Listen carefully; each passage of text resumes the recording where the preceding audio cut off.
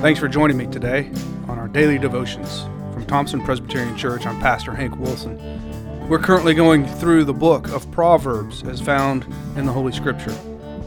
We will spend each day looking at a single verse and meditate and reflect upon it. We will look at the meaning of words and hopefully learn how we are to live as Christians in a fallen and sinful world.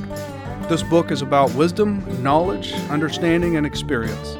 Please join me every day as we unfold one of the most comprehensive books in the Bible, what we call the wisdom literature of Scripture, the book of Proverbs.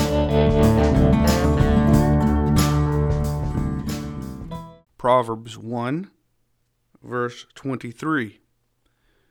If you turn at my reproof, behold, I will pour out my spirit to you. I will make my words known to you. This is really the ending of this call of wisdom that we have started studying.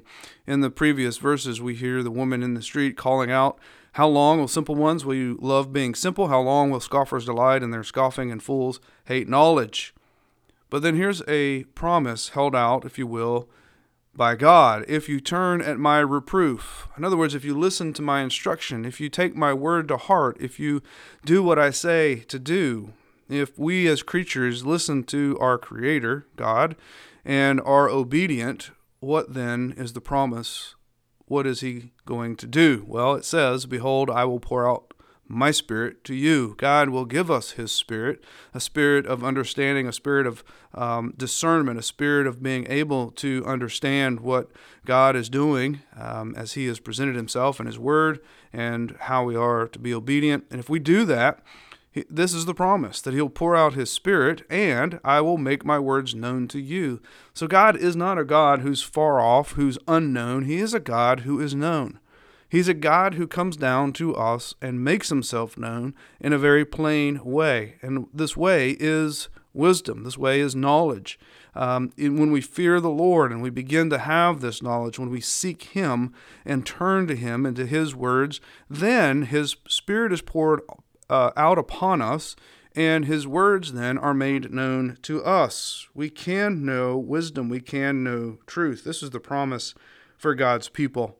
It reminds me somewhat of a parent who has a child sitting on his knee, and they're reading them the story, reading them a book, and the child is looking at the pictures and trying to understand what's going on and is filled with many questions, asking about the story. And if this has ever been your experience, you know, either as the parent or the child, that it is a great experience and an opportunity for education and learning and training of a child. And so that's how we are being approached here by God, that God is giving us His Spirit that we may understand and have knowledge and wisdom.